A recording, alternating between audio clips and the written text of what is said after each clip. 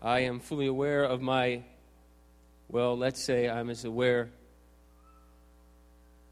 as I can be as a human, of my frailties and my flaws, and I am really just a clay pot. But the treasure is Christ, and He wants to speak to our hearts. I really believe that. So let's close our eyes, bow our heads, and let's ask Him to do that. Father, we just praise You today for Your extraordinary goodness, and we ask You, Lord, that You'd speak to our hearts. We just ask You, Father, that You would save us, rescue us from our complacency and our apathy and our carnality and our consumerism and our discontent, that You move in our lives and move in our hearts. Lord, this year in particular, maybe others have noticed it. I have, because I'm helping with the conference. The devil has been fighting us from the very beginning. From the virus in the computer to the long lines to distract, to discourage, to cause our focus to be gone, from the fire alarms to the smoke in the hall. Whatever he can do to the blown fuses, he's trying to do. Because I believe this is a critical hour in the history of this movement, a critical hour in the history of this nation, a critical hour across the world in world history. And Father, we just ask You that You would touch our lives today, that You'd drive home to our hearts that You're about revolution, and the same commitment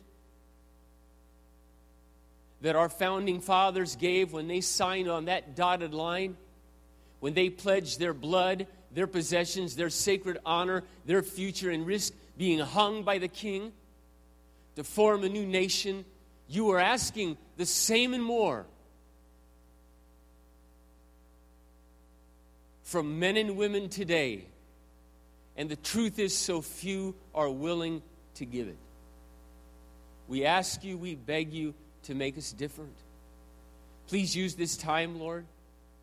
You know, I'm not so ordered as the other guys, and I don't have PowerPoint, and I don't know how to speak like many of them.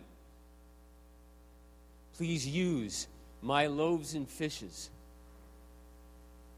and feed us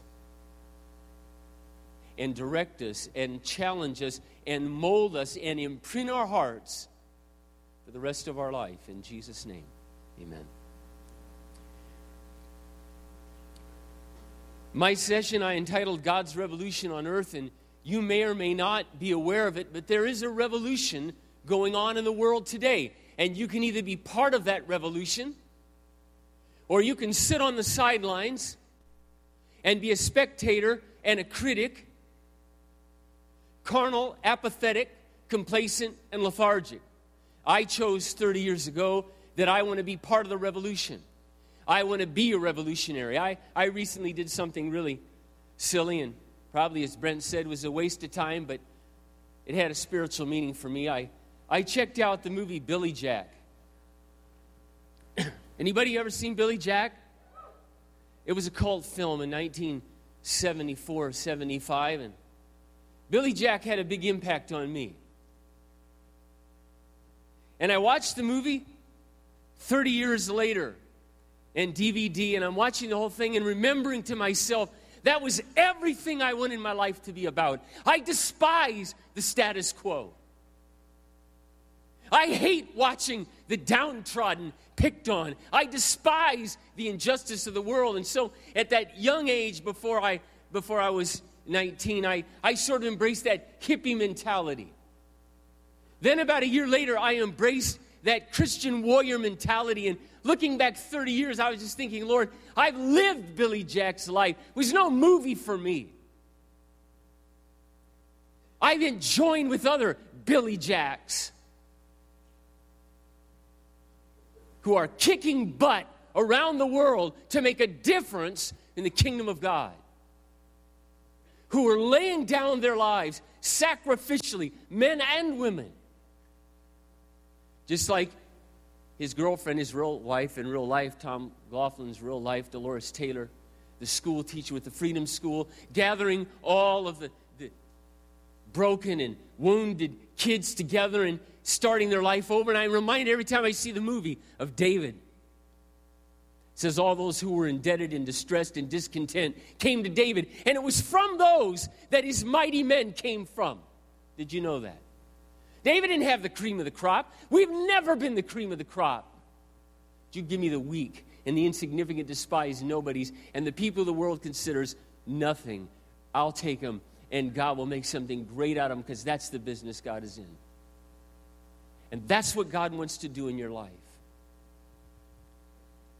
This revolution on earth is happening all over the world, and it is called the church. God's revolution on earth is the church, the real church. Not a building on a corner, but a group of men and women. And all across the world, there are these groups of men and women that have banded together. Often they're small, little local churches that are striving to live out the revolutionary teachings of Jesus Christ. And they are revolutionary. As Brent was pointing out so eloquently today about leadership, Jesus turns all our value systems upside down if we're willing to embrace them. That's why most people do not embrace them, even Christians. It's a whole new orientation to life, a whole revolutionary new way of living. There's a lot of revolutions going on in the world today. The iPod revolution. There's some of us in this room that are old enough to remember phonographs and little square box record players that were red and white. You put 45s on them. And then we finally got 8 tracks.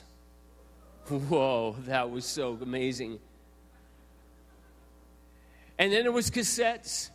And then there was CDs. And now the digital revolution. And I don't have my sons or daughters here, but on this little box, what you'd have a stack normally of CDs this high now can fit on a little box that you carry in your pocket, and you can go to skip through any song you want, any artist you want.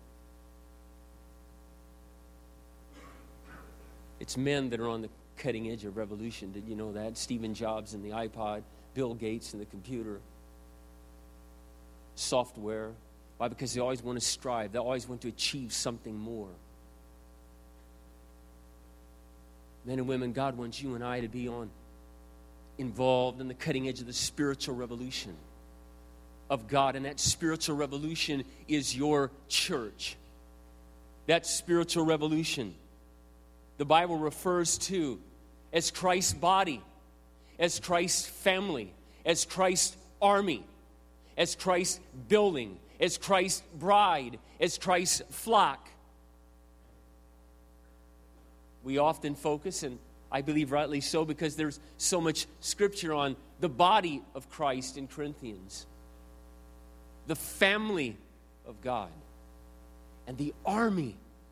Paul used army terms all the time to Timothy and to those that were with him. Endure hardship as a good soldier of Jesus Christ. No soldier entangles himself in the affairs of everyday life that he might please his commanding officer. What does that mean? What is he saying to Timothy? Tell you what he's saying. I have a number of passions in my life. I could whittle them down to 3 or 4. But one of the main goals of my life, one of the main passions of my life, is to raise up and inspire Christian revolutionaries who will march to the beat of the divine drum and embrace the revolutionary teachings of Jesus Christ as their lifestyle and teach others to do the same. That's what this is about. That's really what this movement is about. This movement, if I can be so bold as to just speak it, is a counter-culture Christian movement. We've always been that. We always stay that. And I will always resist being anything other than that. We march to the beat of a different drummer. Now, there are other revolutionary organizations out there and churches. I'm not saying we're the only one. I'm saying we're one of them. And I want to be one of them. The church is where lives are transformed and revolutionized. The word revolution means to embrace a revolutionary set of doctrines and principles. And if you can't describe the teachings of the Bible as revolutionary, I don't know what is. You had Mao Zedong's Cultural Revolution that destroyed millions of lives. You had the Bolshevik Revolution that destroyed millions of lives. You had Pol Pot and the revolution that destroyed millions of lives. You have Castro's that's still destroying, and Chavez in Venezuela that is destroying, and Morales just elected in Bolivia that will destroy. And then there's us. And it's Christians in those countries that are joined in a counter-revolution, the revolution of God. And it's appalling, is it not, that you've got men and women who will lay down their lives for a meaningless secular revolution. Did you know that in the 20th century, more people were killed and murdered in the name of the good government than in all the previous centuries combined? More were murdered, more were destroyed, more were killed. And all throughout the ages, especially the last 2,000 years, the Christian message has gone out in these places and redeemed lives and transformed lives and brought about revolution. Revolutions in healthcare, revolutions in hospitals, revolutions in caring for children. Did you know that in the Roman society, a man was king of his own family? And if he didn't want a newborn baby child, especially if she was a little girl, they would set her out on the fence or out on the stone wall, let them die and let the wild animals eat them. Do you know what the early church did? They went at night and took the babies off the wall.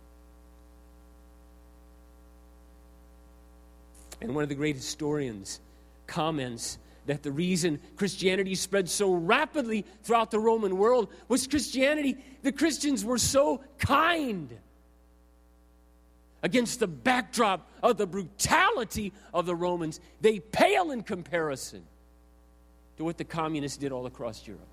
They pale in comparison. They're civilized. The Romans are civilized to what's happening in many of the Muslim countries today. The revolution of God on this earth is the church, and you're part of it. Did you know that the church is the group of the most important people in the world?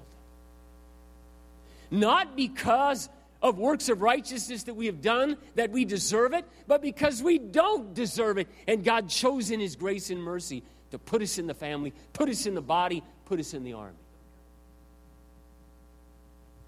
You need to get your eyes off yourself and get them on Christ and recognize how significant you are in world affairs. How significant you are. I was so moved by Herschel's story last night about that woman named Thelma. Just imagine this handicapped woman. She got it. She understood it. And she knew her prayers could make a difference in that house behind closed doors. And 46 lives were forever changed because she understood she was a revolutionary even if she was in a wheelchair. I want you to imagine for a moment, try anyway. It's maybe hard, but you try. That the year is 1975. And God is just beginning to work in your life. He's just beginning to move in a powerful way. And you've just met this group of radical Christians on your college campus or in your little town, and they meet weekly in people's homes. They always have a meal together, and they cover their big old Bibles with handmade leather covers, and they all say New American Standard on the side. They sit in these homes and they sing these Jesus songs. They share Bible verses with each other, and they're all striving to do whatever the Bible tells them to do. These people really believe you're supposed to do what the Bible says. I mean, they're just like crazy. They actually think it's a guidebook. They actually think Jesus meant what He said. Your group has about 50 people, 100 people. You're told there's a few other groups like this around the country that each know each other. They're trying to work together for a common purpose. Altogether, in 1975, there's maybe 500 or 1,000 of them. That was the Great Commission in 1975. Approximately today, there are 55,000 people in a Great Commission churches. There are hundreds of pastors raised up. The question I want to share with you today, I want to especially emphasize today, is how did we get here? How did we get from there to here? Because I believe in our history lies our future. I believe in our history, the crystal ball for the future is the ball of the past. Because the past represents to us that core value that God imprinted upon our heart, that the church is God's revolution on the earth, that the church is God's vehicle for impacting the world, reaching the world, and we need to get as many of them going as we can before we die. It's my motto. I can't predict how many there will be. I'm just committed to giving my life to get as many started and going as I can before I die. And I'm trusting God that as I'm doing my part, our part on the wall, and Campus Crusade's doing its part, and Operation Mobilization, and Gospel for Asia, and this church over there, and this church over there, that when it's all said and done, we will have accomplished the task. But our job, I believe God has given us uniquely. I believe it's biblical, is to plant as many of them as we can. Is to hold on to a passionate conviction that the church is what people need, that the church is where it's at, that the church is where I grow, the church is where I'm transformed, the church is where I learn my habits. You know, it's really interesting. There's a guy who's written a book. It's a serious book. It's humorous, but it's serious, called Everything I Ever Needed to Learn, I Learned Before I Started Kindergarten. You ever heard of the book? It's something like the title. How many have heard of the book? Did you know that's really true? Did you know, listen to me now, really important. This is very important. The most important lessons you're going to learn in life, for many things in life, is right at home with mom and dad. This is why we're so broken today in society, and the church has got to play actually massive catch-up because so many people do not have an effective, loving home environment in which to grow. I believe that all you need is the church. I'm not saying you need the family. You need the family. But for the spiritual work God wants to do, for what he wants to accomplish in the world, it's the church. And the church actually supports the family, and they feed one another back and forth. They bless one another.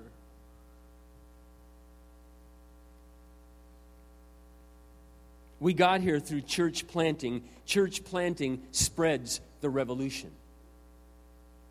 Church planting spreads the revolution. See, this group of Christians,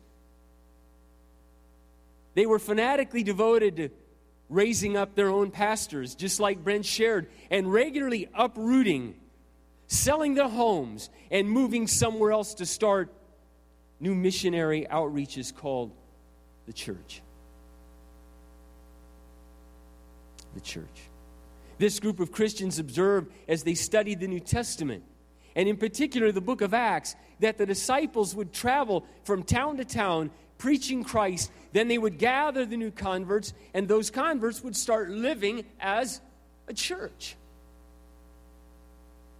They organized them and led them as New Testament churches, and they worked to raise up pastors for each of these new churches. This pattern was carried out over and over again throughout the New Testament. In fact, this was, now listen carefully to this, this was the Apostle Paul's main work. Yes, he preached the gospel. I believe as he preached the gospel, his main work.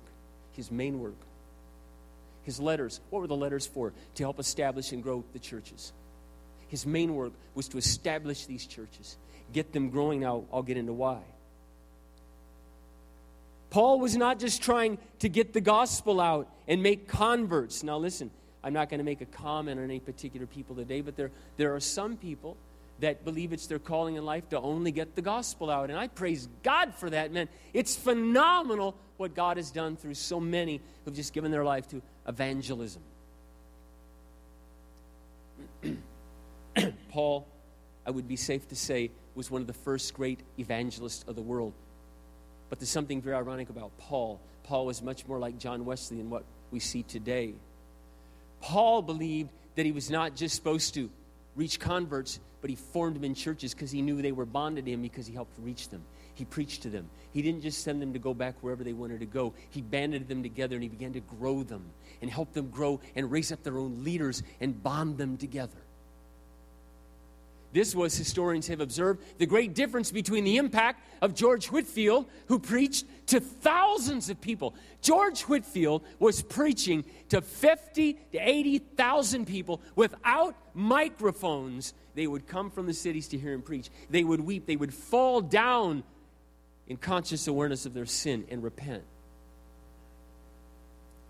But some years after George Whitefield, it dissipated. The difference between John Wesley would preach and he would organize them in small groups in homes, and it was referred to as the Method movement, the Methodist movement. It lasted far longer than Whitefield's because he planted something. He left these little bands of churches together.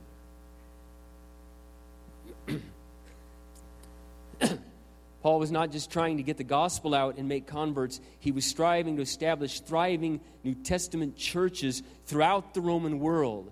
Think of it as a strategic spiritual invasion into enemy's territory.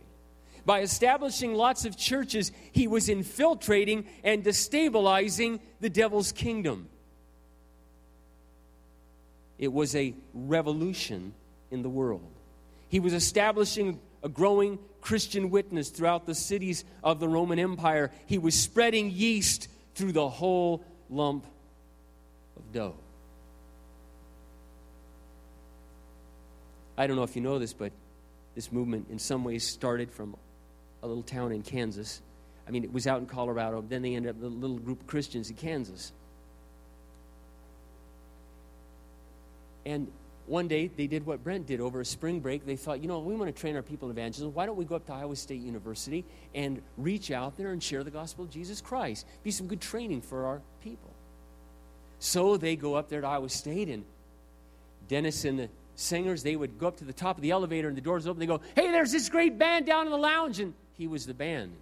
And they would go all the way down, and then people would come down to the lounge, and there they'd be with no PA, just their folk guitars, and sing. And then Jim would preach, and about 50 to 80 people got saved that weekend. And they thought to themselves, well, gee whiz, we can't just leave these Christians. We better do something. So they all went back to Kansas, said, basically, my understanding, we'll be back. And they sent people up. They said, look, you move from here. Go up there. Be with those Christians. Now, let me ask you this question. What would have happened if the team of Christians had never gone to Ames to reach out over that spring break? And what if all they had done was simply reach out with the gospel in the city and then said, well, just find a church? You ever thought about that? Oh, just find a church. Yeah. I'm a new baby. How does a new baby find a church? Have you ever thought about that? What am I supposed to look for? How would I know if it's a good one? Those people won't even know me. You know me. You just birthed me from the womb. You just birthed me. Adopt me. I want to be with you. I'm your little baby duckling.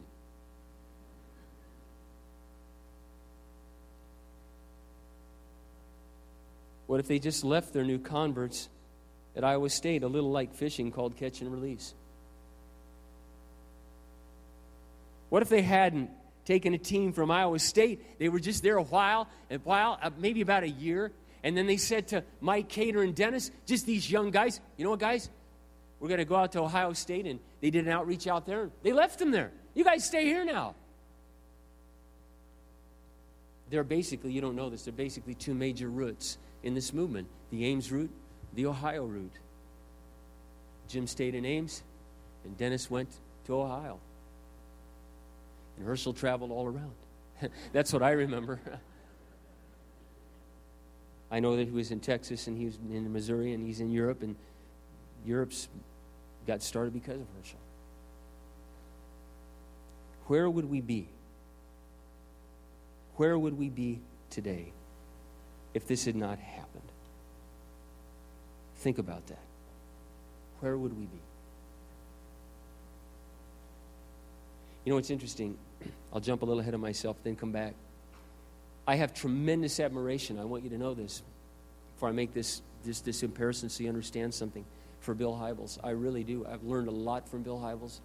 I admire tremendously his passion for reaching lost people. And God has used Bill Hybels far more than he's used me, and actually far more than he's ever going to use me. God has used Rick Warren far more than he's going to use me, and than he'll ever use me. I thank God for those men. I really do. What an impact they have had.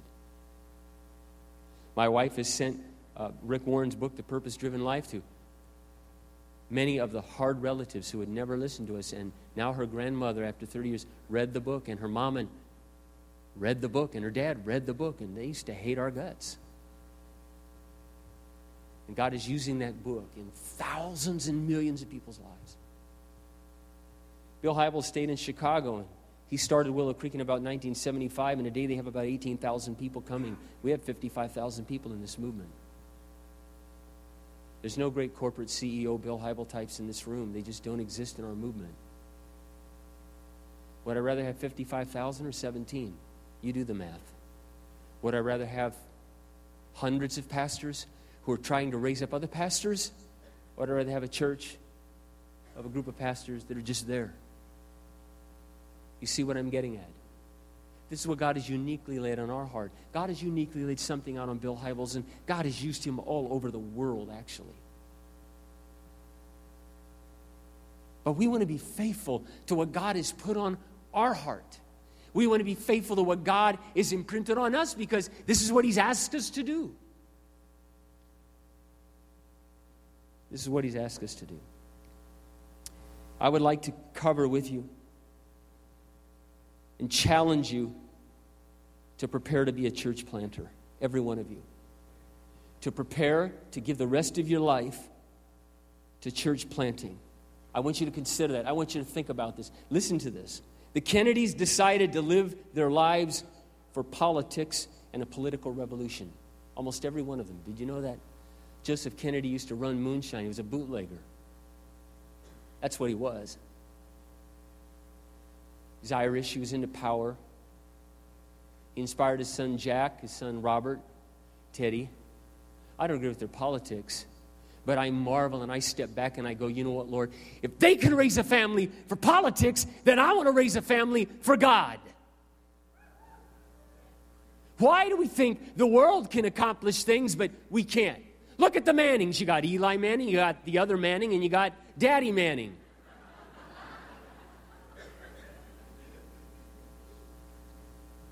Man, they're raising those sons to be quarterbacks. Why aren't we thinking of raising our kids for God? We're just kind of content if they stay out of jail, don't do drugs, they come to church with us, read their Bible once in a while. I'm expecting a lot more than that. Rick's going to get in. I'm expecting a lot more than that, let me tell you. I'm expecting them to take my place. In fact, honestly, I think to be greater than their dad. Because they had all those years I didn't have. All my teen years, they were wasted. Theirs were not. They had the molding of a godly mother. I had a godly mother, but my dad, they weren't joined, and it got to be a mess. I decided 30 years ago to live my life for the church in God's revolution. And I decided to raise my family to live that revolution. We eat it, we drink it, we sleep it. I don't have time today because of this special thing we have coming to get into it all. But we eat it, we sleep it, we drink it. Even in our own city, I've strategized with my own family. When we started the church plant in Plymouth, I sent half of my family to go help there for almost 2 years. My family and we went to different churches in the city. While I was speaking at Bloomington, my wife and children were out at West Minneapolis. They were involved in the teen group, helping to get it off the ground. My wife was helping with whatever she could help with. Then when my kids got to be about 17, 18, finished college, Jeremy and Celeste, who were up here earlier, it's like, you know what? I want to plant another church. We called it The Rock because I wanted them to give their life to it and be involved and see that their abilities and their God-given talent, they can be used for God. You can be used for God. Listen, you know our great desire as men, us old guys, and I'm an old guy. I really feel old these days. Not because I'm around you. ache all the time. I'm tired all the time. I don't have high gear anymore, and I hate it. We want to be a platform for you. You know what excites me about Faithwalkers? Is the young people that are making this happen. It's mostly young people that are leading you in worship, that are running our sound, that set up all this stuff. I just want to be a platform for them. If I could be a trampoline you could jump on and go higher, that is great by me.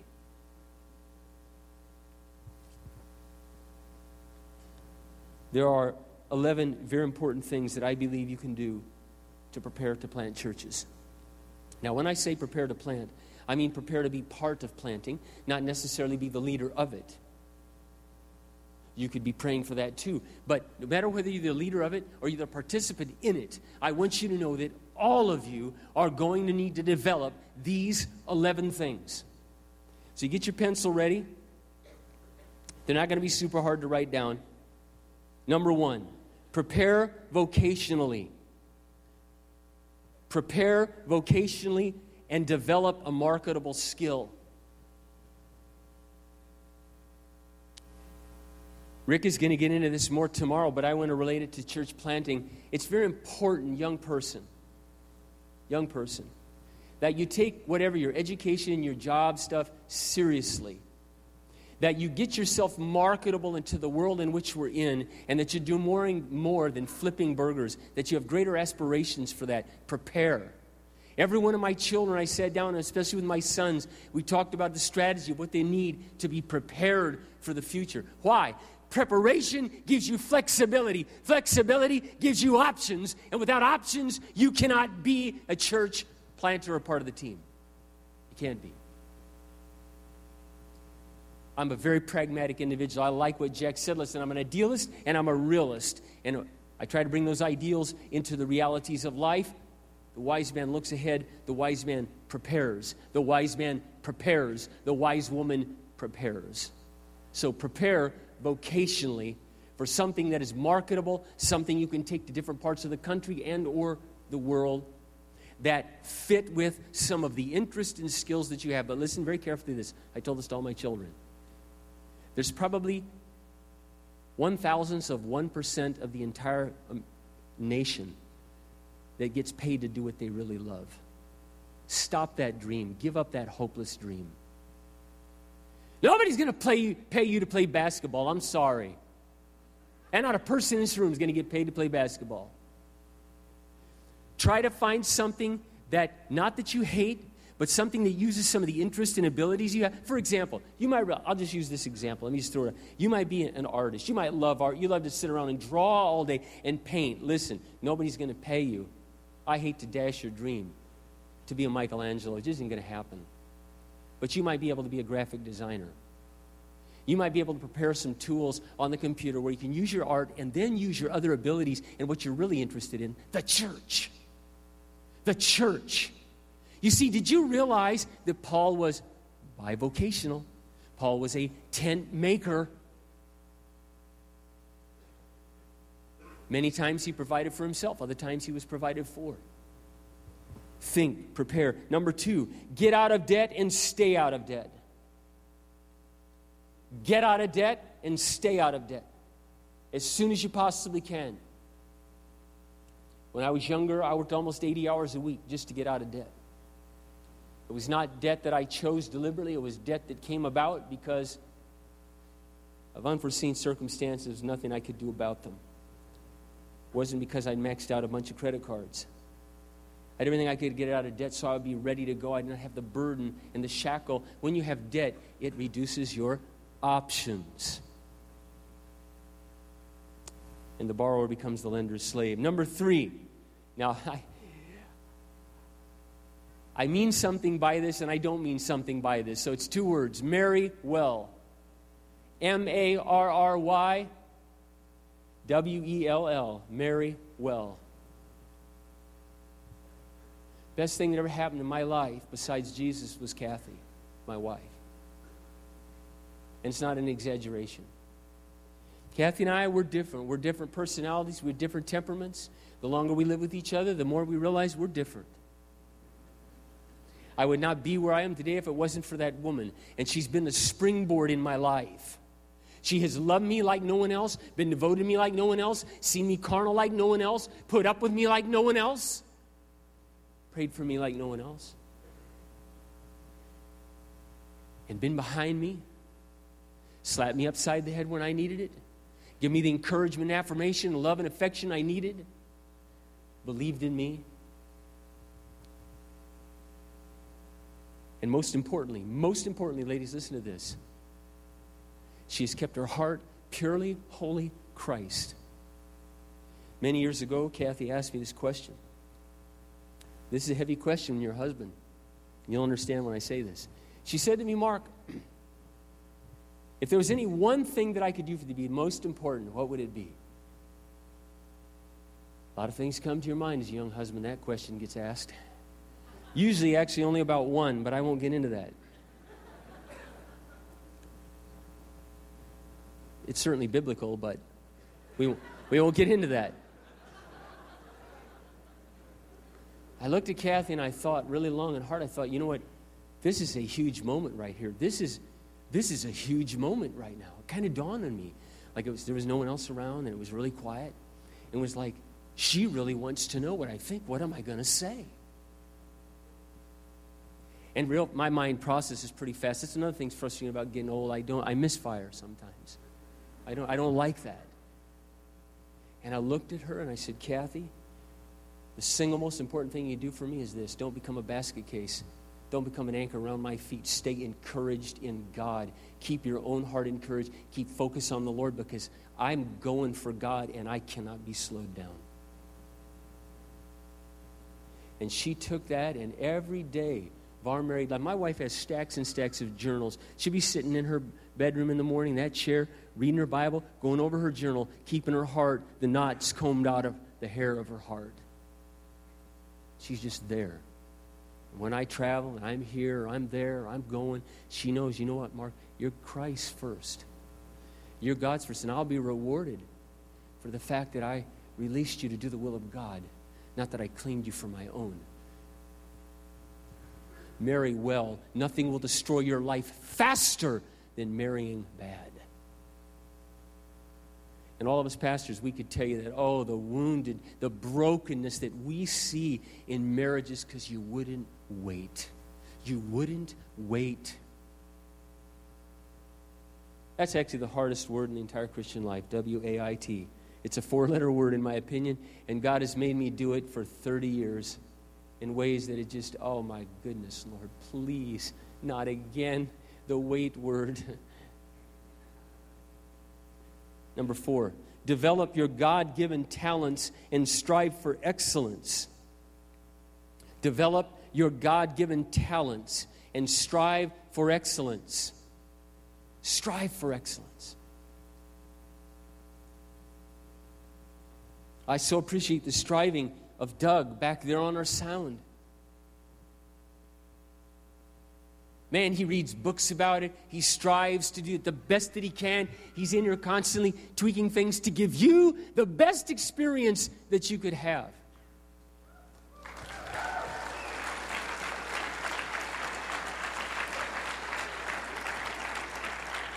Chris Phillips back there, he's got a young cadre of young men back there that are helping him, trying to get all this stuff together. Our band up here, these guys are practicing all the time.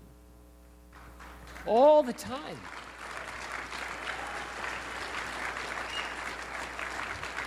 We are going to need to plant churches today. We're going to need people who are technologically savvy. We're going to need people who are artistically savvy. Develop your writing skills, your speaking skills, your loving skill. Well, I'm going to get into that other stuff in a minute. So right now, I just want to talk real practically. Your language skills. He was so right. Jack was so right. Learn a language. If you have an interest, learn it. Develop it. You never know when you might use it, but it'll make your mind sharper. You want to know something that struck me recently? You may have never heard anyone say this. And I would love to do a thesis on this, but I don't want to do a thesis. So I've been asking myself for a number of years, why are Asians so successful? Why? There's got to be reasons. There's got to be. Many of them come from incredibly impoverished nations. They come to the United States, they're amazingly successful. One, obviously, their work ethic. But here's what hit me. Have you ever tried to learn the Chinese language?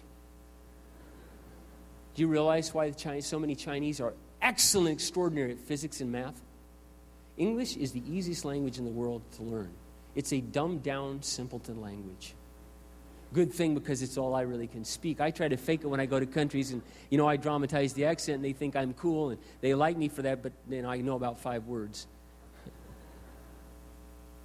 Chinese, Japanese, man, is it Russian? It's tough. It's hard. Works your mind. It works your mind. You automatically, from the time you're just growing up, they don't even realize that it's just second nature. They're trained in an incredibly difficult mental discipline, their own language. Then when they learn to write all the characters, and then learn to read, much is the same of Aramaic. Number 5, develop your servanthood, your humility, and your team spirit. Your servanthood, your humility, and your team spirit. Number 5. I cannot overemphasize this. Listen, you can learn to serve in anything. You can learn to serve by helping to straight up chairs after this meeting. You can learn to serve by standing at the door, getting water for people. You can learn to serve in a variety of ways. My dear brother, Mark Bowen, and I, we were recently in Berlin. And there was a church meeting there. And afterwards, after the church meeting, there's this one lady who's really devoted to Rock Berlin, and she's always kind of doing everything. She doesn't often have a lot of help.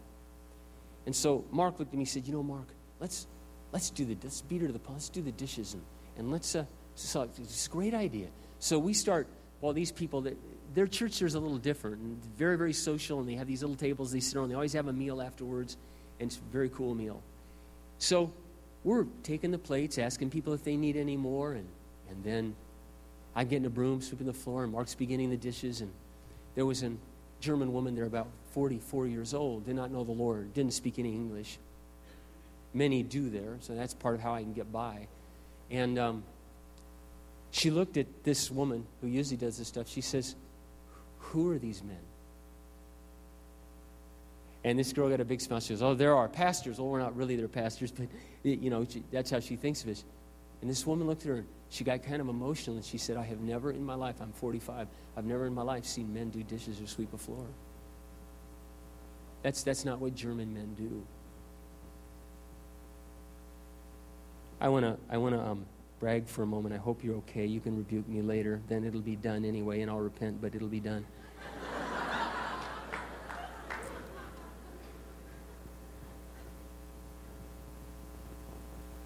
One of the things I'm most proud of my son, he's the one with the shaved head and the weird-looking guitar,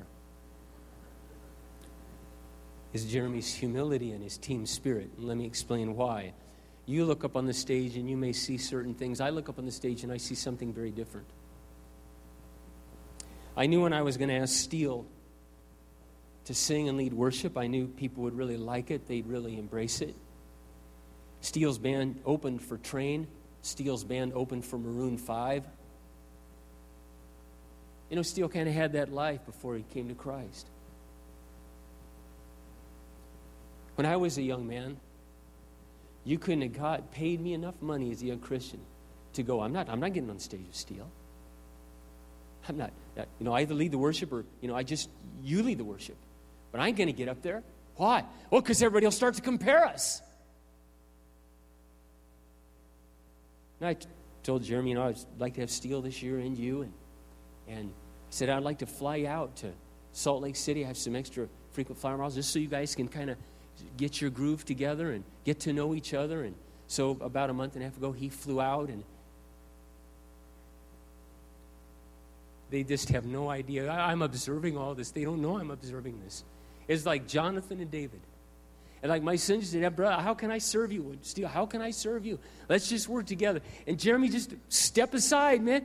Go for it, brother. I want to help you. With Bart, I see that with Bart. Bart's an amazing songwriter. And we sings and delivers a song. And Jeremy's just like, "Yeah, Bart, let's do your song from the CD." I'm 49, and I think I'm just starting to get my hands around all of that. They're 24 and 25. Do you know what we could do with a room full of men and women like that? Do you even have any idea what church would be like with that level of humility and team spirit and cooperation that says, look, I'll play second fiddle. Here, I want God to use you. I'm praying for you. And probably till my son dies, that will be the thing that I'm the most proud of, is his humility and his willingness as another artist to say, how can I serve you? How can I make you great? How can I help you? We can't plant churches that model what Christ wants us to model without that spirit. Number 6, grow your character. I don't have time to get into all of those aspects, but let me just say this. The things that Brent put up on the screen are simply character qualities. Whether you're an elder or not, let me be frank, you need them. Whether you're an elder or not, you need them. Male or female, you need them. Grow your character.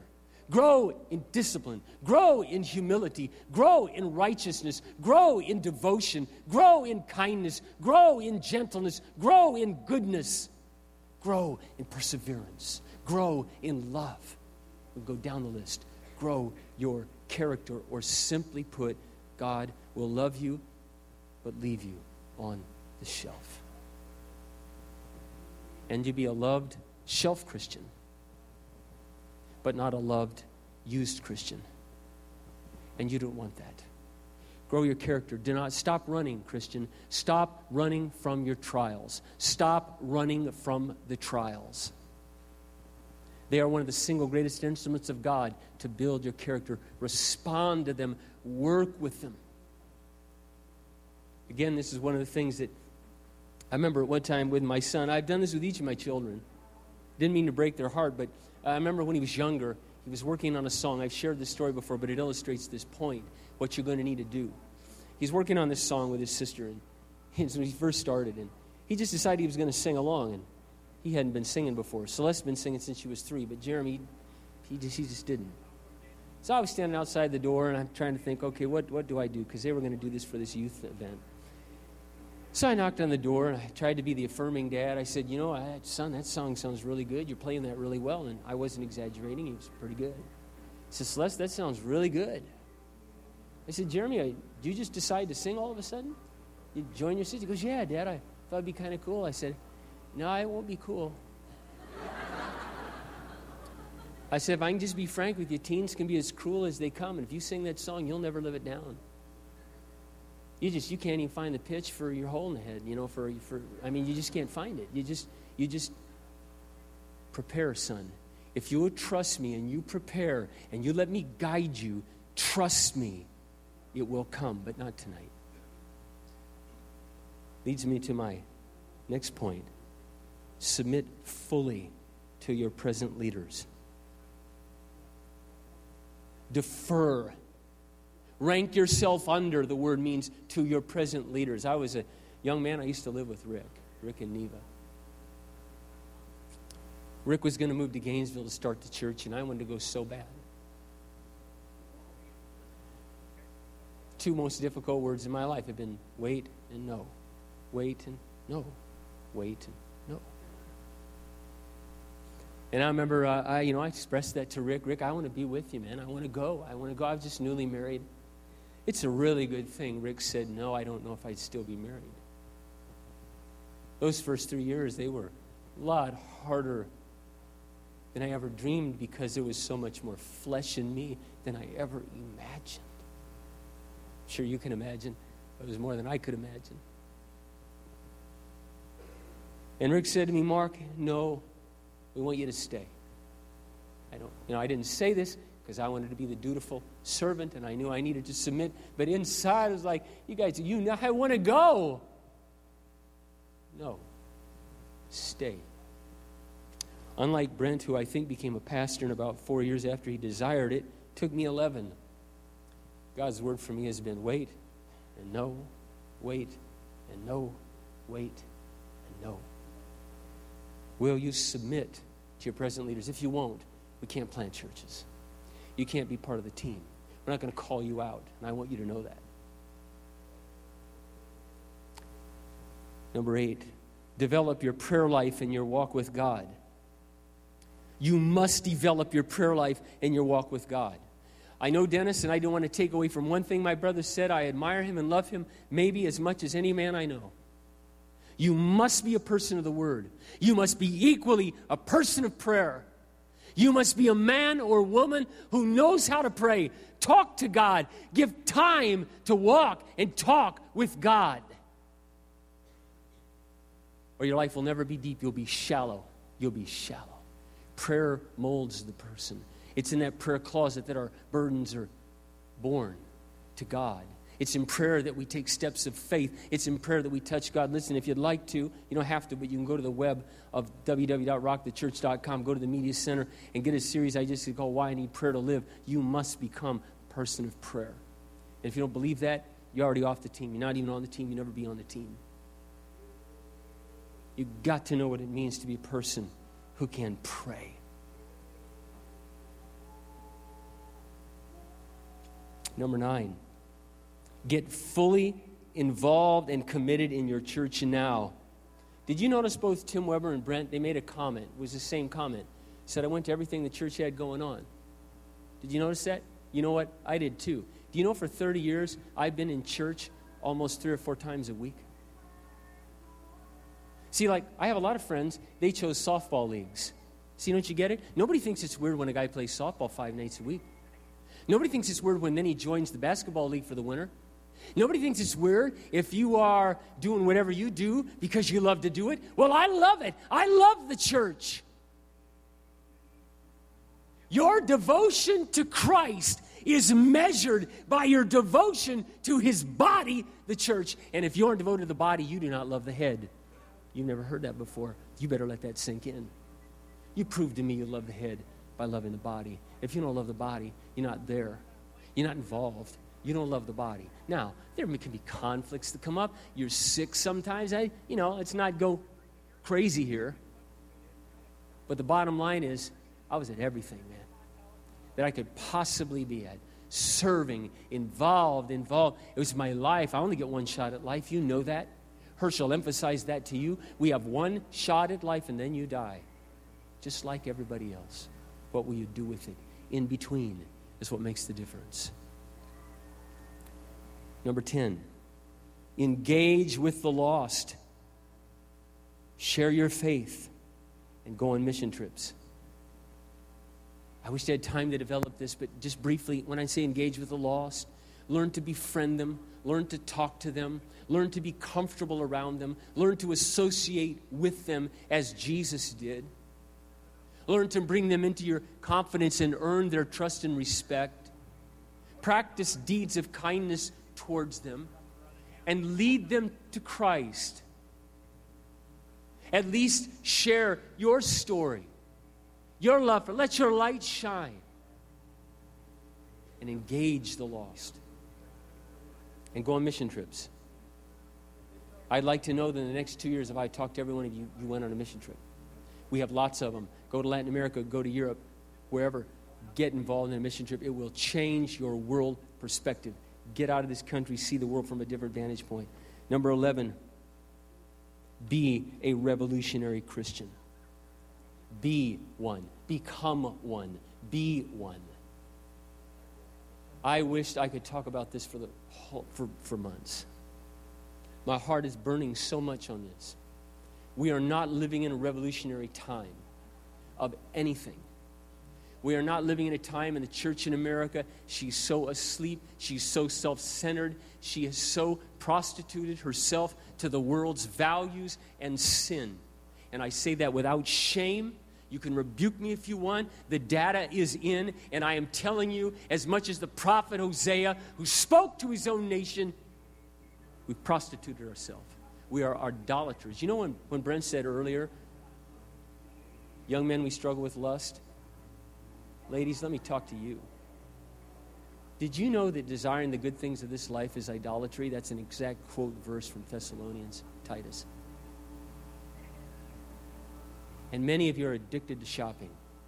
You get upset at the guys who struggle with pornography. Well, you know what it's like for us when the credit card keeps going up all the time, and you got to have this and you got to have that, and you don't step back and ask yourself, do I really need this? I don't really need it. I want it. It's lust. It's all there is to it. It's lust. Now, don't get me wrong. And when anyone get me wrong, the shopping malls are where we get the things we need. There's nothing wrong with going to a shopping mall. But it's amazing how when you go to one, it creates desire in you, doesn't it? You know that as much as I do.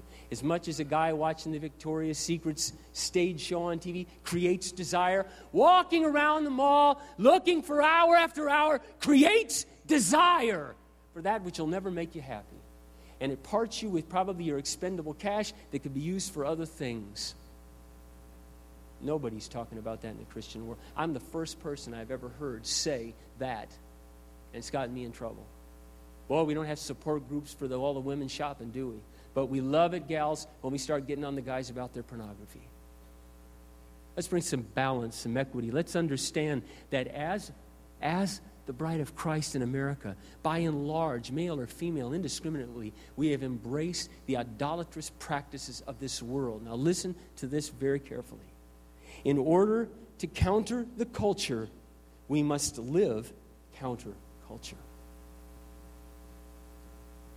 In order to counter the culture, we must live counter-culture. And then listen to this, because this is very important.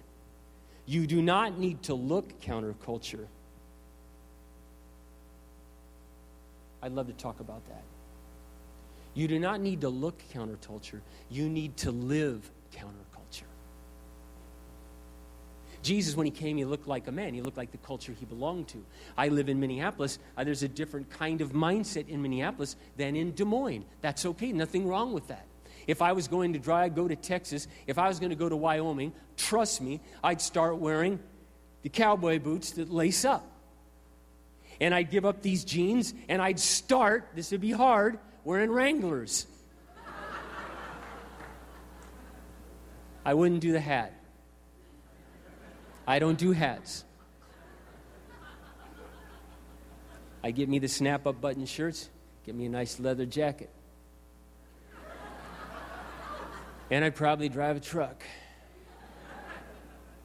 And I'm not joking.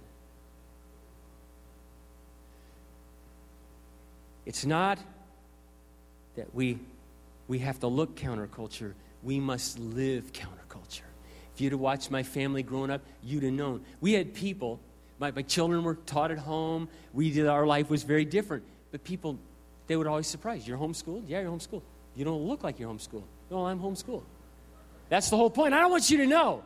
One sense, I want to be incognito, but I am counterculture, my integrity, counterculture, my life, the way I love my kids, the way I talked about them, talked about my wife.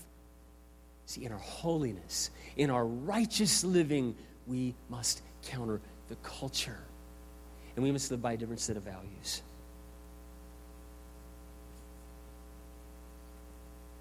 I regularly tell my children, let me end on this. I look at them. I want you to look around this room right now. Just look around the best you can. Look to your right, look to your left.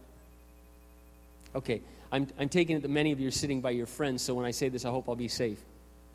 But I'm going to make a prediction, and my predictions usually come true. Oh, they really do. You can laugh, but they really do. Most of you in this room are going to marry somebody in this room. Your spouse is probably in this room.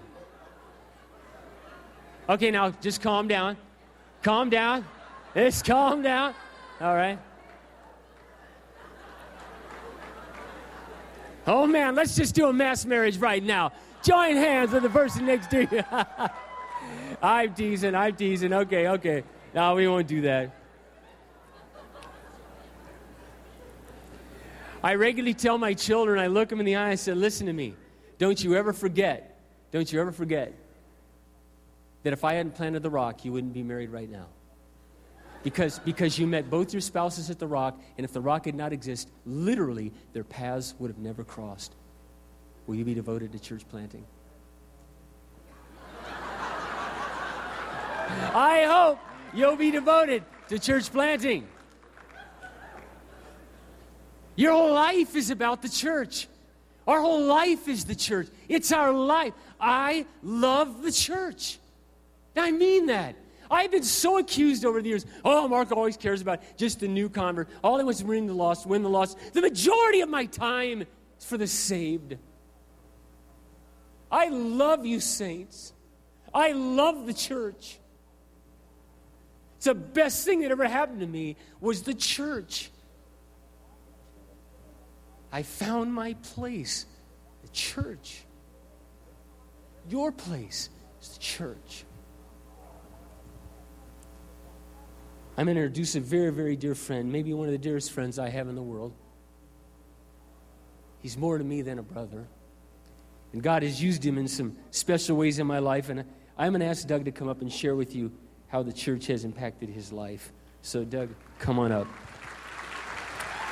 Chris Phillips, can you come here a minute?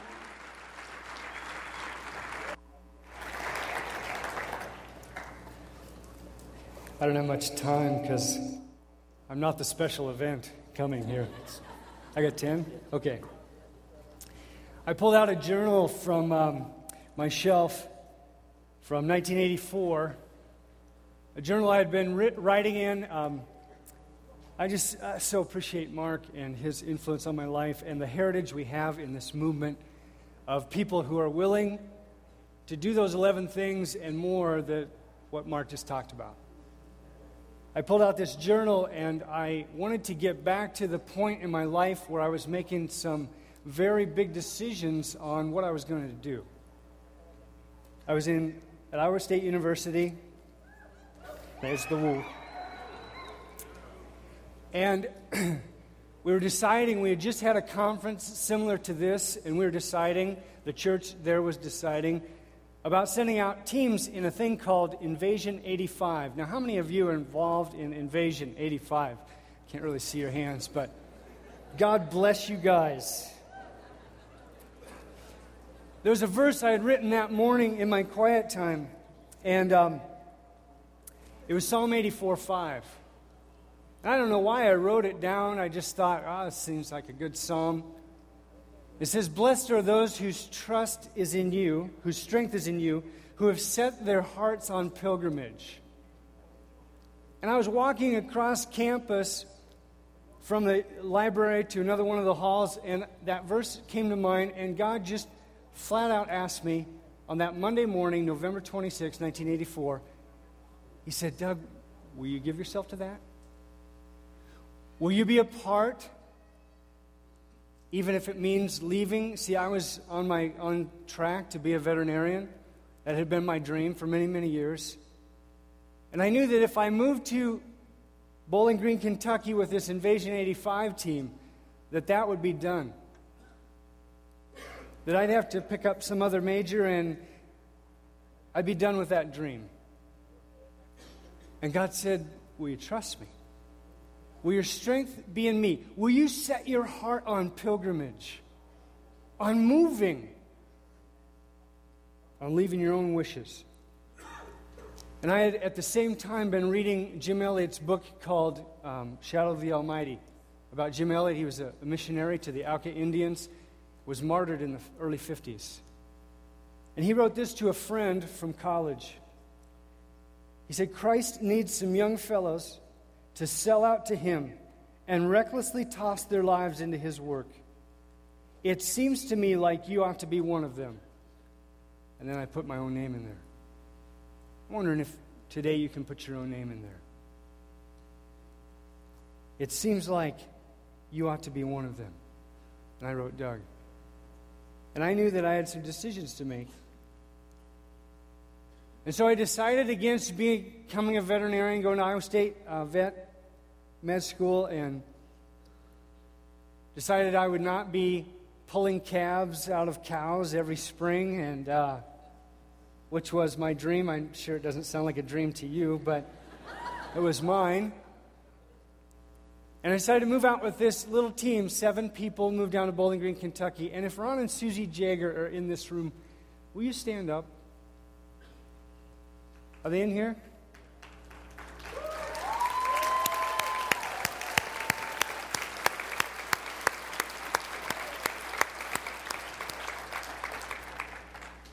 Ron was one of the deacons on that team, and him and Susie, he left a good job. I just transferred schools. He left a good job to move down there, and they were such an example. They're heroes to me of what it means to count the cost and move and help start church plants. So we got started with great aspirations there in 1985 and thinking we would grow to thousands. Well, we grew 50%. We went from 7 people up to 10 people. Well, one of them was their baby that they had.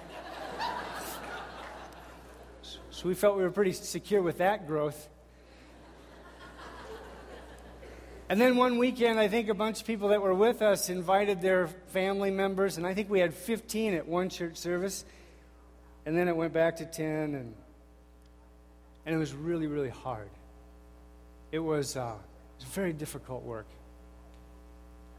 And I remember at one of the low points of that time, those guys had moved back. It had been 2.5 years later. They moved back, and many of them moved up to Minneapolis. All of them, actually. And I was left in Kentucky. I was finishing up school. It was finals week. I was getting my first D in a class. And I just bounced the first check I'd ever bounced. And I was so discouraged, and I was homesick. All my family was at home, meeting at home. And God brought me to this verse in Mark 10, 29 and 30. He says, "I tell you the truth," Jesus replied. "No one who has left home or brothers or sisters or mother or father or children or fields for me and the gospel will fail to receive 100 times as much in this present age: homes, brothers, sisters, mothers, children, and fields, and with them persecutions, and in the age to come eternal life." And I just wept. I just bowed down on my bed and I wept. I said, "God, you gave me that verse. You gave me that verse because I know my reward's coming. And yes, we don't have great success to show for all this labor here. But God, you do. And you built our lives and you built our character. And you're going to continue to do that."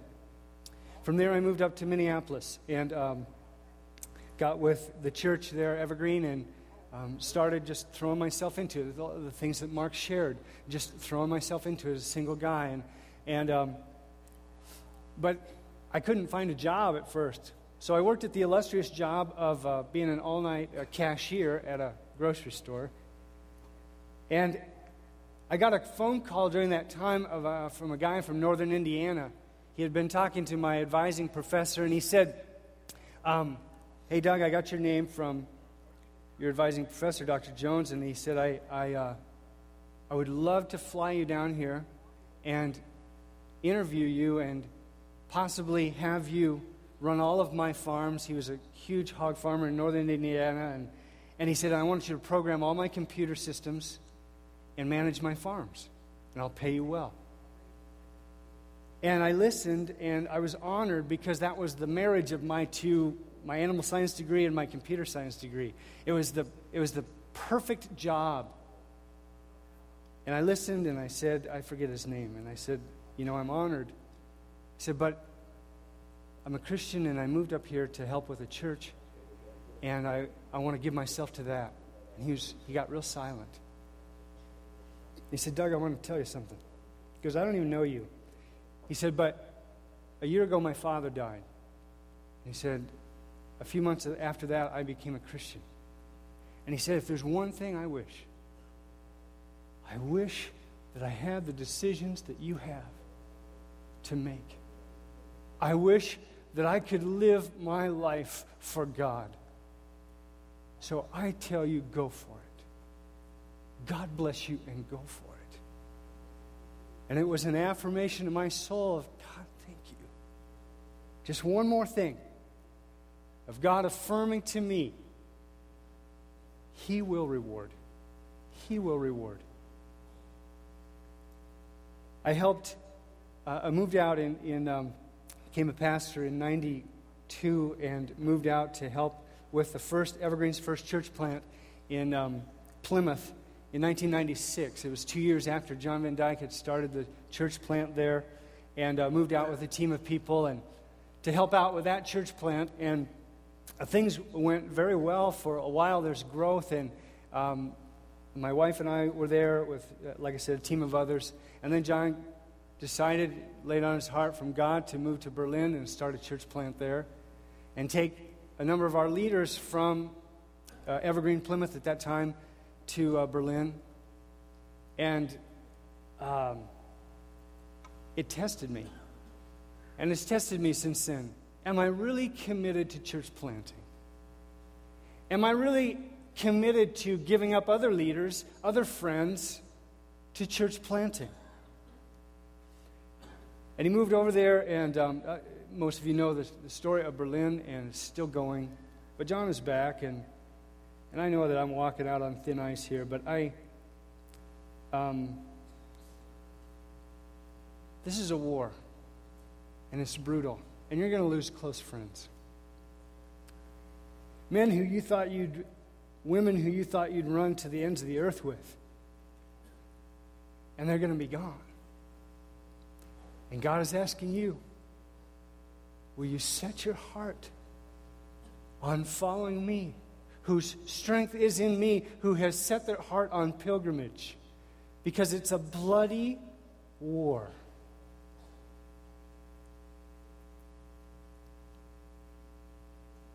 There's been other church plants out of Evergreen, and we've shared leadership there, and it's been difficult, but rewarding. And I know that God's reward awaits me, and I know His reward awaits you.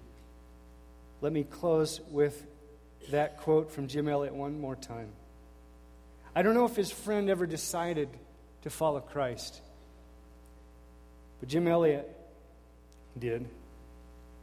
Christ needs some young fellows to sell out to Him and recklessly toss their lives into His work. It seems to me like you ought to be one of them. Thanks.